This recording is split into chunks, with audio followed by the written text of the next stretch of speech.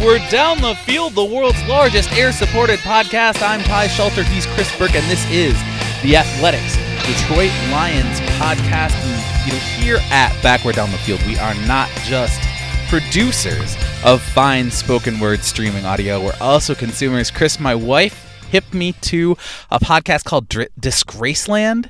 It's kind of, true crime in the world adjacent to rock and roll sort of thing. And he does this great opening bit where he kind of, talks, so-and-so, they made great music.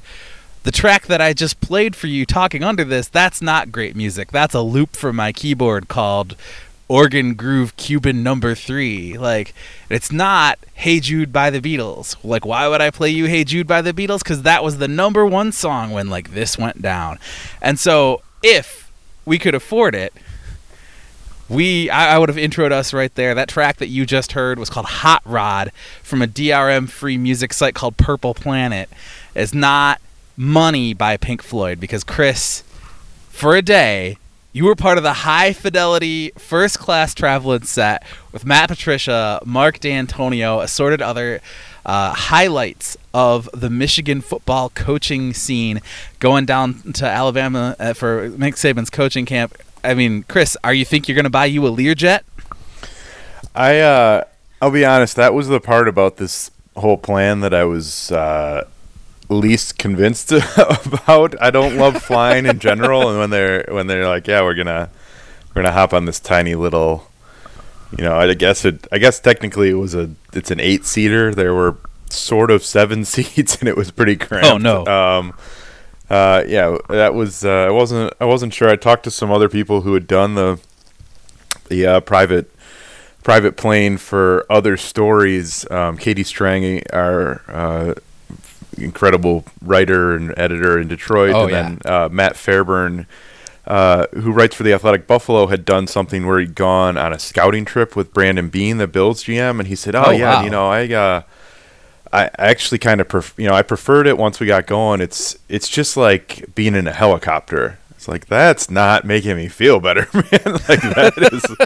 That is worse. So I was a little unsure, but yeah, we fortunately it was a pretty calm day. We didn't have to fly through any weather or anything. It's a pretty short flight down from Detroit to Tuscaloosa. Was maybe an hour and a half, hour 40. So it was wow. It was about as smooth as it was going to go. But as I mentioned in the piece, I got on. I went on ahead of Patricia. Kevin Anderson, Patricia's kind of chief of staff, went on first, and then I went on. All the Michigan State coaches were already there, and I looked and I didn't see my seat, so I walked back off, and I'm not sure if Patricia thought I was freaking out or what, but he's like, no, go ahead. And they kind of all pointed to the back, and I still didn't see the seat, and I walked back there. There's these kind of half doors, and I poked my head through, and it's just a cooler full of water, a cooler full of beer that no one ever touched. I think the pilot provided it, and then this little tiny seat on the other side, and I kind of had to sit sideways so I could put my head back, because otherwise I was hitting the ceiling of the plane. So it was an adventure. Now that I've done it, I'm glad I did it. But I was the night before I didn't have a great sleep the night before, I'll tell you that. But no Black Hawk Down situation. No, I mean, I told my wife when they invited me, I kept having these. Have you seen Almost Famous? I kept having the flashbacks to the scene all about to die.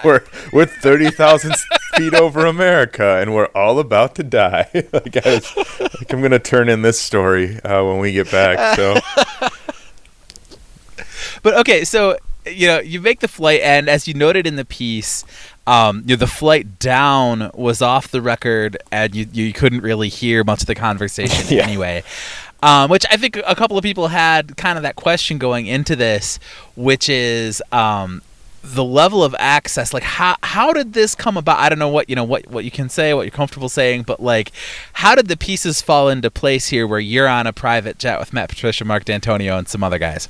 Yeah, I mean, I won't go into too much detail, Sure. I guess, about the conversations I've had. But I mean, basically, short story is I've had some conversations since this end of last year with the Lions about, just sort of telling them again, like, this is the type of stuff we're trying to do here, and talked with them about maybe getting some access this off season. And I think from their perspective, they, I think maybe are wanting to kind of reset with sort of how the last season went with Matt, Matt Patricia, and just how everything sort of spiraled pretty quickly. So they were open to maybe doing some things. And then, honestly, there's not a great story behind this. They called me 4 days before and said he's going down there to speak at this clinic. I thought they were going to say, would you want to talk to him after it's done, and he can sort of fill you in on how it went. And but they said, yeah, we've got an extra seat on this flight if you want to come down with us. And then from there, it was just sort of, we had some discussions internally about just like, should we pay for this? Like, what's the, just some of those journalism ethics discussions. But it was basically Alabama sent the plane up. The Lions weren't. It wasn't the Lions plane. There wasn't really anything to pay for. Sure. And it was just sort of a cool chance to get some access. Yeah, like I said, they just sort of called up a few days before and said, do you want to come down? And I think it'd be a cool way to sort of show what Matt Patricia does this time of year. He always talks about like the importance of fundamentals and all these things in press conferences, and just wanted to kind of let everyone see, that's just not him talking, that's like something that he really cares about. And I said, yeah, well, sure, happy to do it. Let's absolutely be awesome. So yeah, like I said, there's not a great story. It's not like something I've been sort of digging at them for a year specifically about this thing. It just was, I guess, kind of something where the groundwork had been laid for better access at some point, and this opportunity popped up. Yeah, and to kind of call back to the beginning of this past season, about a year ago this time, you and I were talking about this, and you're like, yeah, I kind of came in right at the, in the middle of the year last year. Now we've got the kind of coach change. These are the sorts of things where you got to build up those connections. You've got to lay that foundation of trust and build a relationship between not just the head coach, but the other coaches, the other potential sources in the building, around the organization, and then you get opportunities. So it's cool to see. Obviously, again, not just as a producer, but as an Athletic subscriber, as a fan, to be able to get this kind of access and read this. And, how much time did we spend, even you and I last year, talking about, I wish I could get a window into what he's really thinking about this player, or I wish, we had a better sense of, what is this supposed to look like? And you got to ask him the question directly. Like, you showed that clip in New England. Is that what it's supposed to look like? And he was able to give you an answer. I remember we were recording in Miami going, okay, like, here's a team that was able to go down there, right, run the ball. They didn't blow Miami away, but you went to a decent team on the road in harsh weather conditions, very, very hot, and get an okay win, get the dub, get back on the plane. That's what you expect from a playoff contender. Those are the kind of wins you got to get. Yeah, Miami, that's what it's supposed to look like. Green Bay, both those games, that's what it's supposed to look like. That's just incredibly valuable. So again, if you think there's value in an Athletic subscription, you're absolutely right. Go to theathletic.com and subscribe. Chris, I know you put out a link for a free week and 40% off in that Twitter chains. If you go to Chris Burke NFL on Twitter, follow that link, sign up, and get yourself reading this great content, because you're not going to find it anywhere else. But again, talking about the Lions aren't paying their way. Alabama sent the plane up. You touched on this. You think about the Ford family, old money, billionaires with this incredible franchise that's been part of the Detroit metro area public trust since the 30s.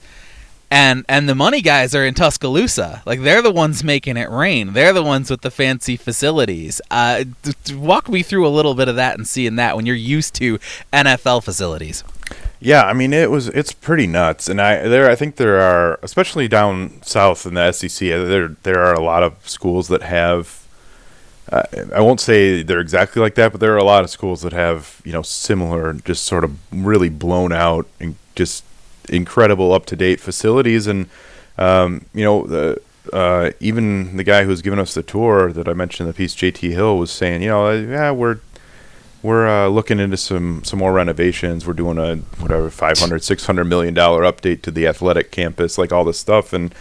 But their facility is, it's incredible. Like, you just walk in and they took us right upstairs right away. And the first thing I noticed is that you walk in and you see the floor is cut exactly like the national championship trophy, which I guess makes sense because it's Alabama. But they've got the rings all over, the championship rings, like these really cool helmets on the wall where it was just scrolling every NFL team and scrolling the names of every Alabama player who played for those teams on these digital displays inside the helmets. Like, there was a virtual reality area. The weight room's humongous. Like, all the not just football, but I think the entire athletic program uses that weight room. Like, it's sort of fascinating to see. And I think one of the quotes I didn't use it in the piece, but Patricia just sort of walking through the building with him as they were taking some photos for maybe some updates they want to do around Allen Park. I think someone actually asked about that on Twitter, but they're saying some guys come out of these programs and they get to the NFL where teams have had these training facilities for years and years and years, and they're just sort of doing cosmetic updates, and they're like, "Oh, what? I had all this in college, and now like even like you're right, even the NFL teams don't really compare to what some of these schools have. It's pretty incredible to see." You called it out. Carter Bright at BrightGuy999 said, "I'd enjoy hearing more about the potential renovations that are mentioned for Allen Park."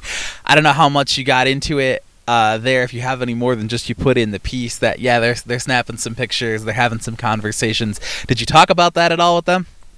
Yeah, a little bit. And I think the sense, and I think I answered this in the comments too, because someone had a similar question, is just most of the stuff that they're looking at is just kind of cosmetic touch-ups around the Allen Park facility and sort of ways to put maybe some more personality on it with that they didn't have time to do after Matt Patricia got hired last year. So they snapped a shot. Alabama has this really cool mural of like it's the players running out of the tunnel, but it's like all the historical figures from their program. So there's like cool. Namath or a bunch of all these guys that have gone through there.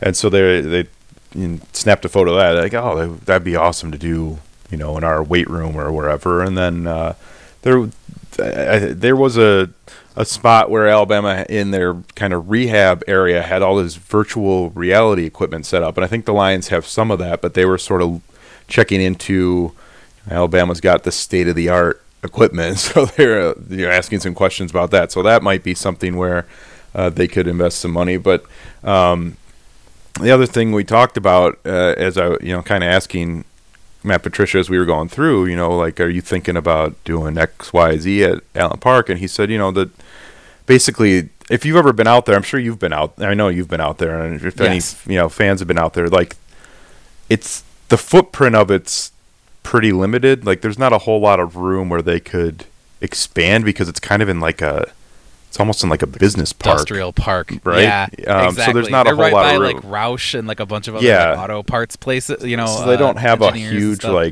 they don't have a huge space where they could add like a building just specifically for rehab stuff, or like an extra practice facility or whatever. They basically just have to kind of update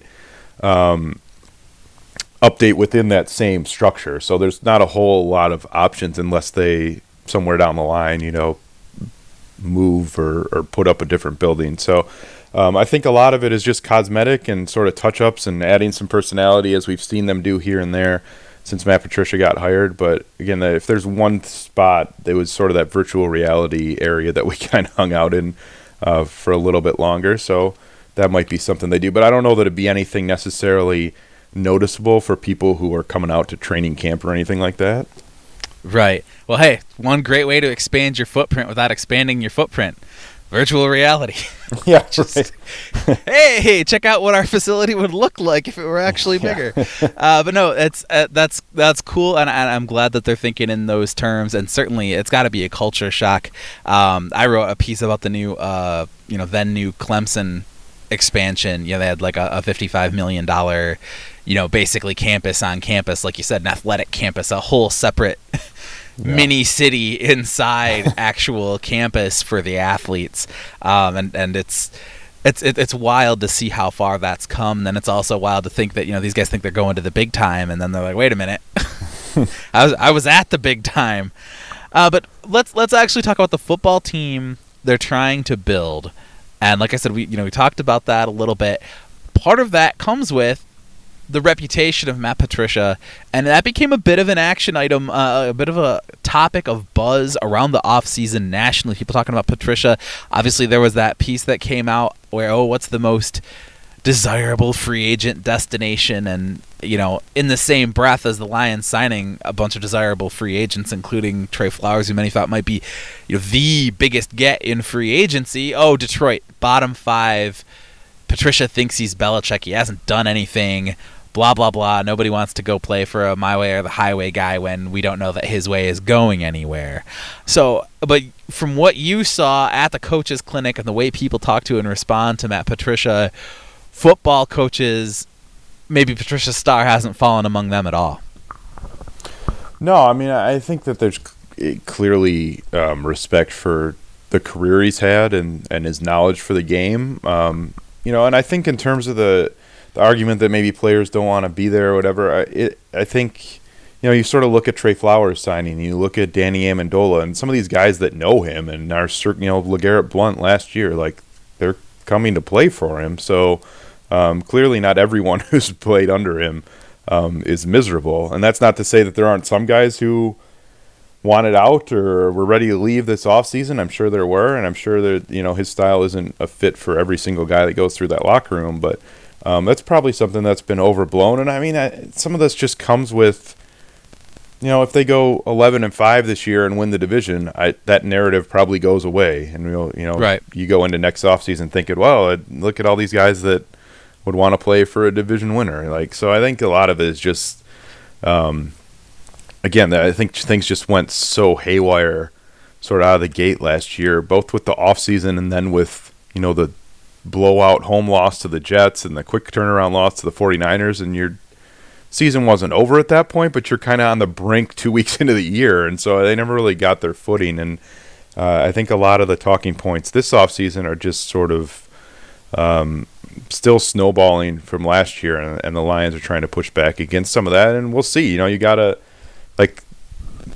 giving more access to the press is great, and giving people a chance to see sort of a looser, more comfortable Matt Patricia is great, but obviously you've got to win at some point, and I think they know that. And I think just talking to him, there's looking back on last year, the stories about fundamentals, and there's things that they clearly did wrong last year that's still kind of great on him. I mean, he mentioned when we were on the plane, just it was, I think, in the first quarter of the game in Chicago, they were on the Chicago 30-yard line, and it was third down. Stafford got sacked, pushed them to kind of the fringe of field goal range, and they didn't have enough guys on the field, so they had to call a timeout. And that play still drives him nuts because he was explaining it, they were right on the edge of where Matt Prater thought he could make it. It's a weird facility for field goals as it is, and the wind was kind of swirling that day. And during that TV timeout, the winds shifted to where it was in Matt Prater's face until they punted from the 36-yard line or whatever, and never really got back in that game. And just those sort of little mistakes, not having 11 guys out there, just the little fundamental things throughout the year really drove him crazy. And I think that he feels that they're in a better spot this year to eliminate some of those mistakes. But again, you got to show it once the game starts. So we'll see. I don't know. Is it I'm obviously in it more than people listening are, but is it noticeable from for you looking in that he's looser this offseason? Yeah, and of course the public availability is, as we've talked about, limited, but in each of his appearances, he definitely looked, at the owners' meetings, every time we've seen him, we've definitely felt the, hey, kind of reboot of Patricia, that he's more in his element. He understands what the job is now. It seems like he's comfortable, more being himself a little bit, and some of that is also him being himself. I think some people thought maybe there was a bit of an act going on, especially in the first couple conferences. His ability to say things without really saying anything when he wanted to, versus being sometimes extremely direct. How much is that is copying Belichick? Is he trying to throw off an aura? Is he trying to do this, trying to do that? I think we get to see that when he's relaxed and comfortable, he talks a lot like the sort of quintessential football guy, right? That really is kind of him, and he really does love this stuff and really does love digging into those details in a way that not every football coach seems to be, or not every football coach is willing to talk about. And I think, like you said, the more we see of him that way, the more we see stuff like the clip that you mentioned, where you see Trey Flowers make the play, come up with a big stop, and hurt the running back. You click around and go, okay, that was the pass protecting guy. We're going to be able to blitz. We can send Hightower now. Whoever they put in there isn't going to be able to pick him up. Just go after the ball, execute fundamentals.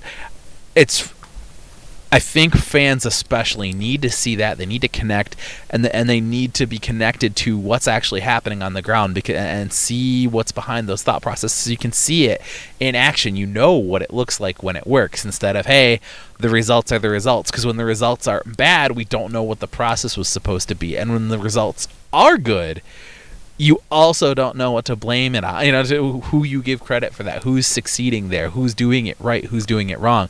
We spent all last year arguing over, well, is it Stafford's fault? Is it Cooter's fault? Is it Patricia's fault? Who's calling these plays that don't seem to work? Who's suddenly waking up one day and putting in all the wrinkles? Where is that coming from? Being open and explaining that, I think, gives people that human connection and an understanding of what's going on. And just frankly, then the other aspect of being able to see and hear and understand and connect is that you don't have it fights against that easy narrative of, oh, well, Stafford doesn't want it, or, oh, well, the other team wants it more, or so-and-so is not a winner. To be able to actually connect and see what's really going on is huge. It's a huge show, Chris. What you did was super cool. That story is incredible and gives fans a ton of insight, but you just threw up a mock draft, recording here on Friday. Lots of interesting things to talk about. We are going to talk about that in terms of building a team and what we see next for this critical year in Matt Patricia and Bob Quinn's tenures when we get back here on Backward Down the Field, the world's largest air-supported podcast.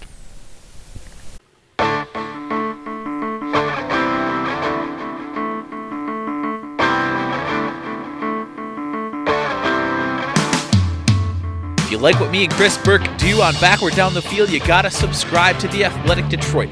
Get full access to all of Chris's incredible insider coverage, plus all of The Athletic's sister sites all around the country: NFL, MLB, NHL, NBA. Believe me, it's more than worth the few dollars to subscribe to theathletic.com. You will not regret it. Chris, we are in the thick of mock draft season. I know you are right in your element right now, doing stuff for the Lions, doing stuff overall for the NFL draft, running through your scenarios. What was the Patricia word? What was the Patricia word?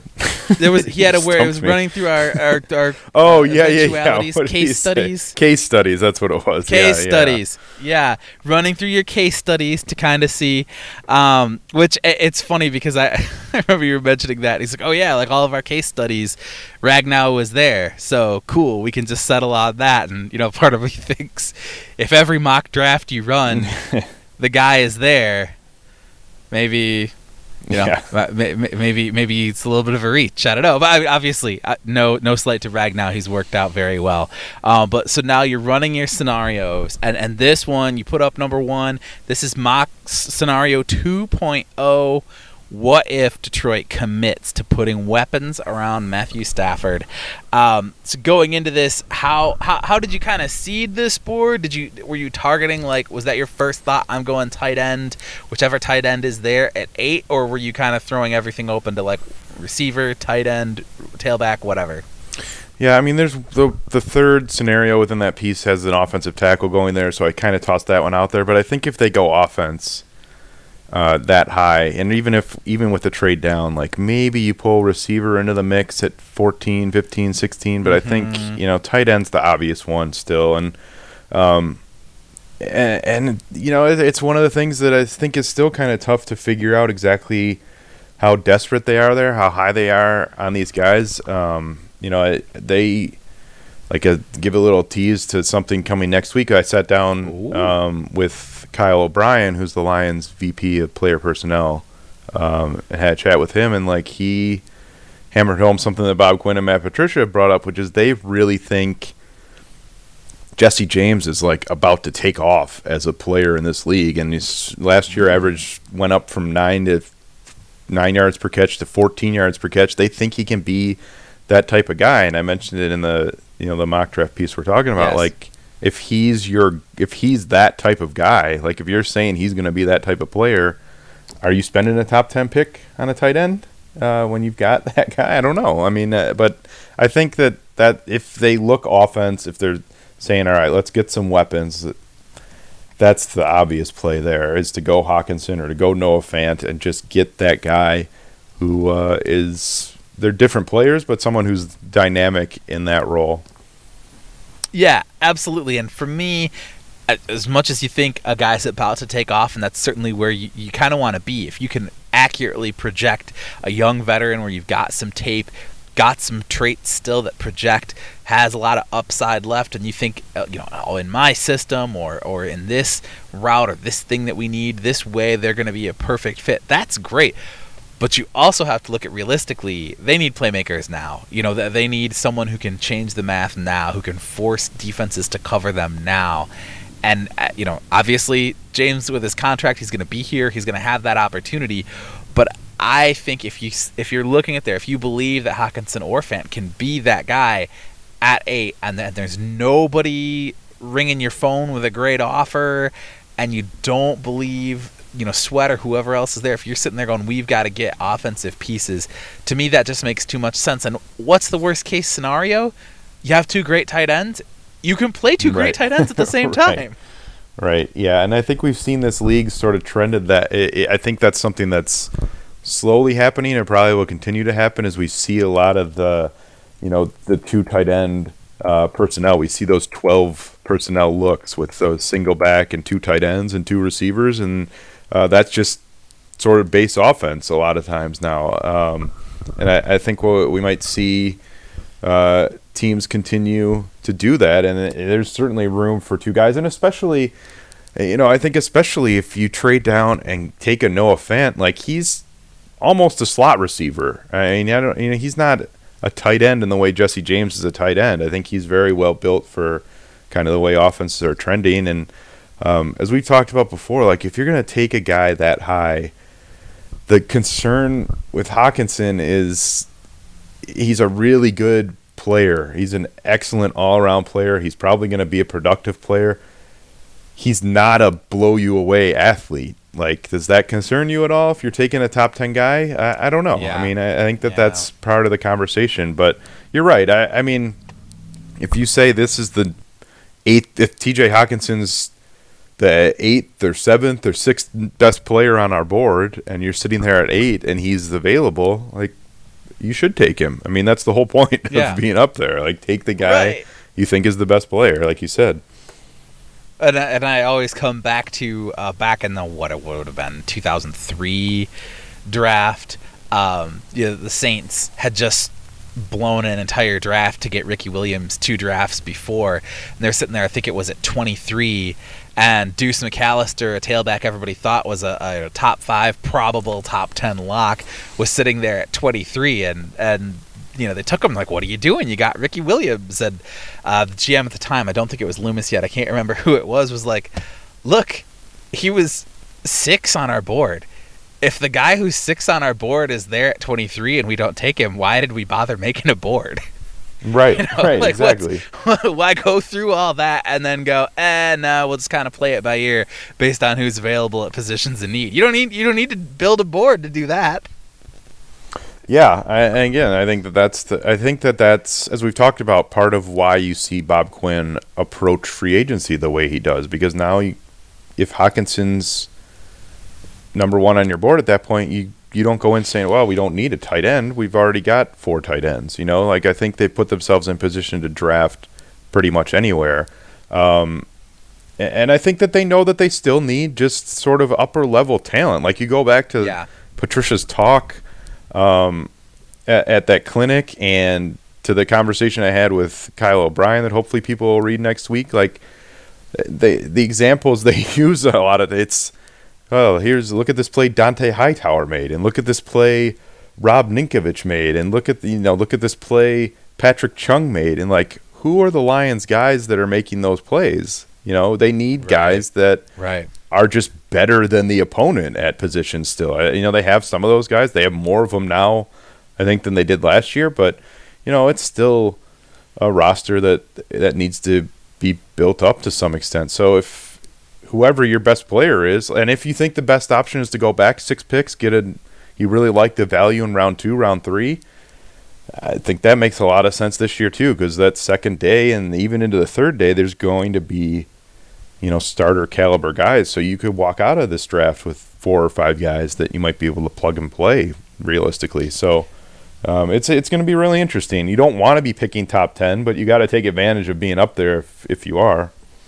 100%. And, I think one of the big failures of, the Matt Millen era was, hey, we got a C-plus guy at this position. We're set. Let's go get a C-plus guy at another position. Or, hey, let's draft this rookie and presume he can do the job.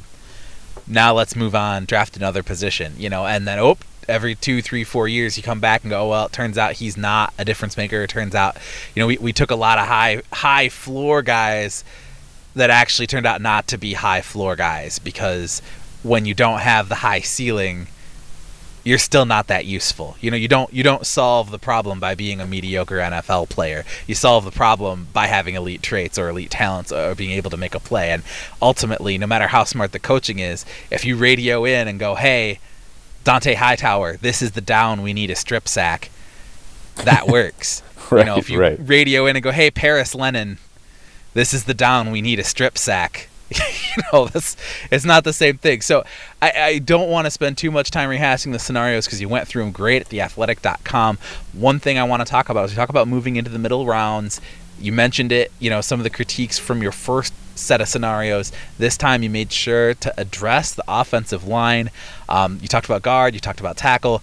And certainly this is something that they have a big hole. You mentioned Tyrell Crosby, who was a guy I thought coming into this when Lang walked away, when they let Lang go and he walked away from the game, I thought, Crosby, wow, what a great pick that was last year. He kind of puts them in position to, if they don't have to go blow a second rounder on a guard like you did in the first scenario, but you think they'd prefer to keep him at tackle even if that means he's not out there playing. Explain that a little bit.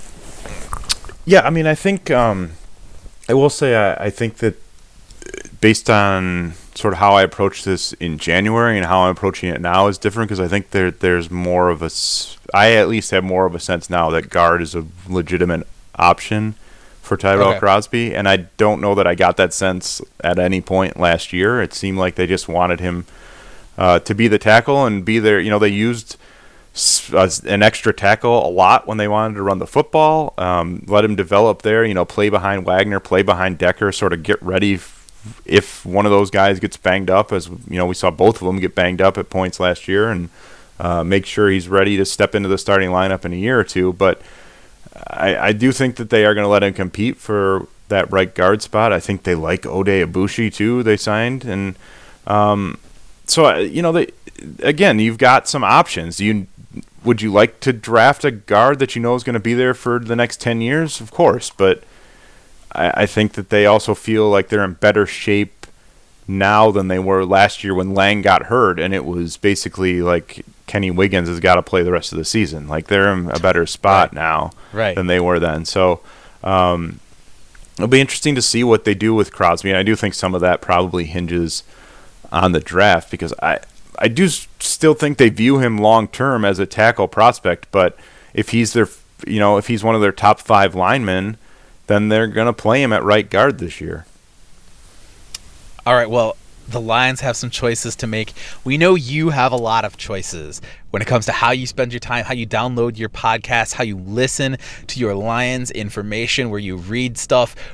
That's why we love it. When you choose theathletic.com, when you subscribe, with your money and read Chris's great work there at theathletic.com and in the app, and with your iTunes, SoundCloud, Spotify, or Stitcher subscriptions, make sure you can hear us at The Athletic Detroit, bringing you Backward Down the Field, bringing you the Pistons beat, bringing you the coverage that you love to hear in your your AirPods, Bluetooth, whatever sound devices get our words into your ears. We thank you for your ratings, for your reviews. We always shout them out. If you have questions on Twitter, hit us up. I'm at Ty Shelter. He's at Chris Burke NFL. And of course, we love to be here right where you expect us week after week.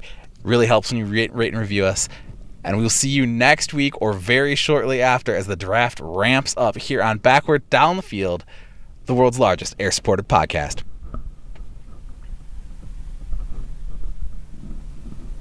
Hit the private jet.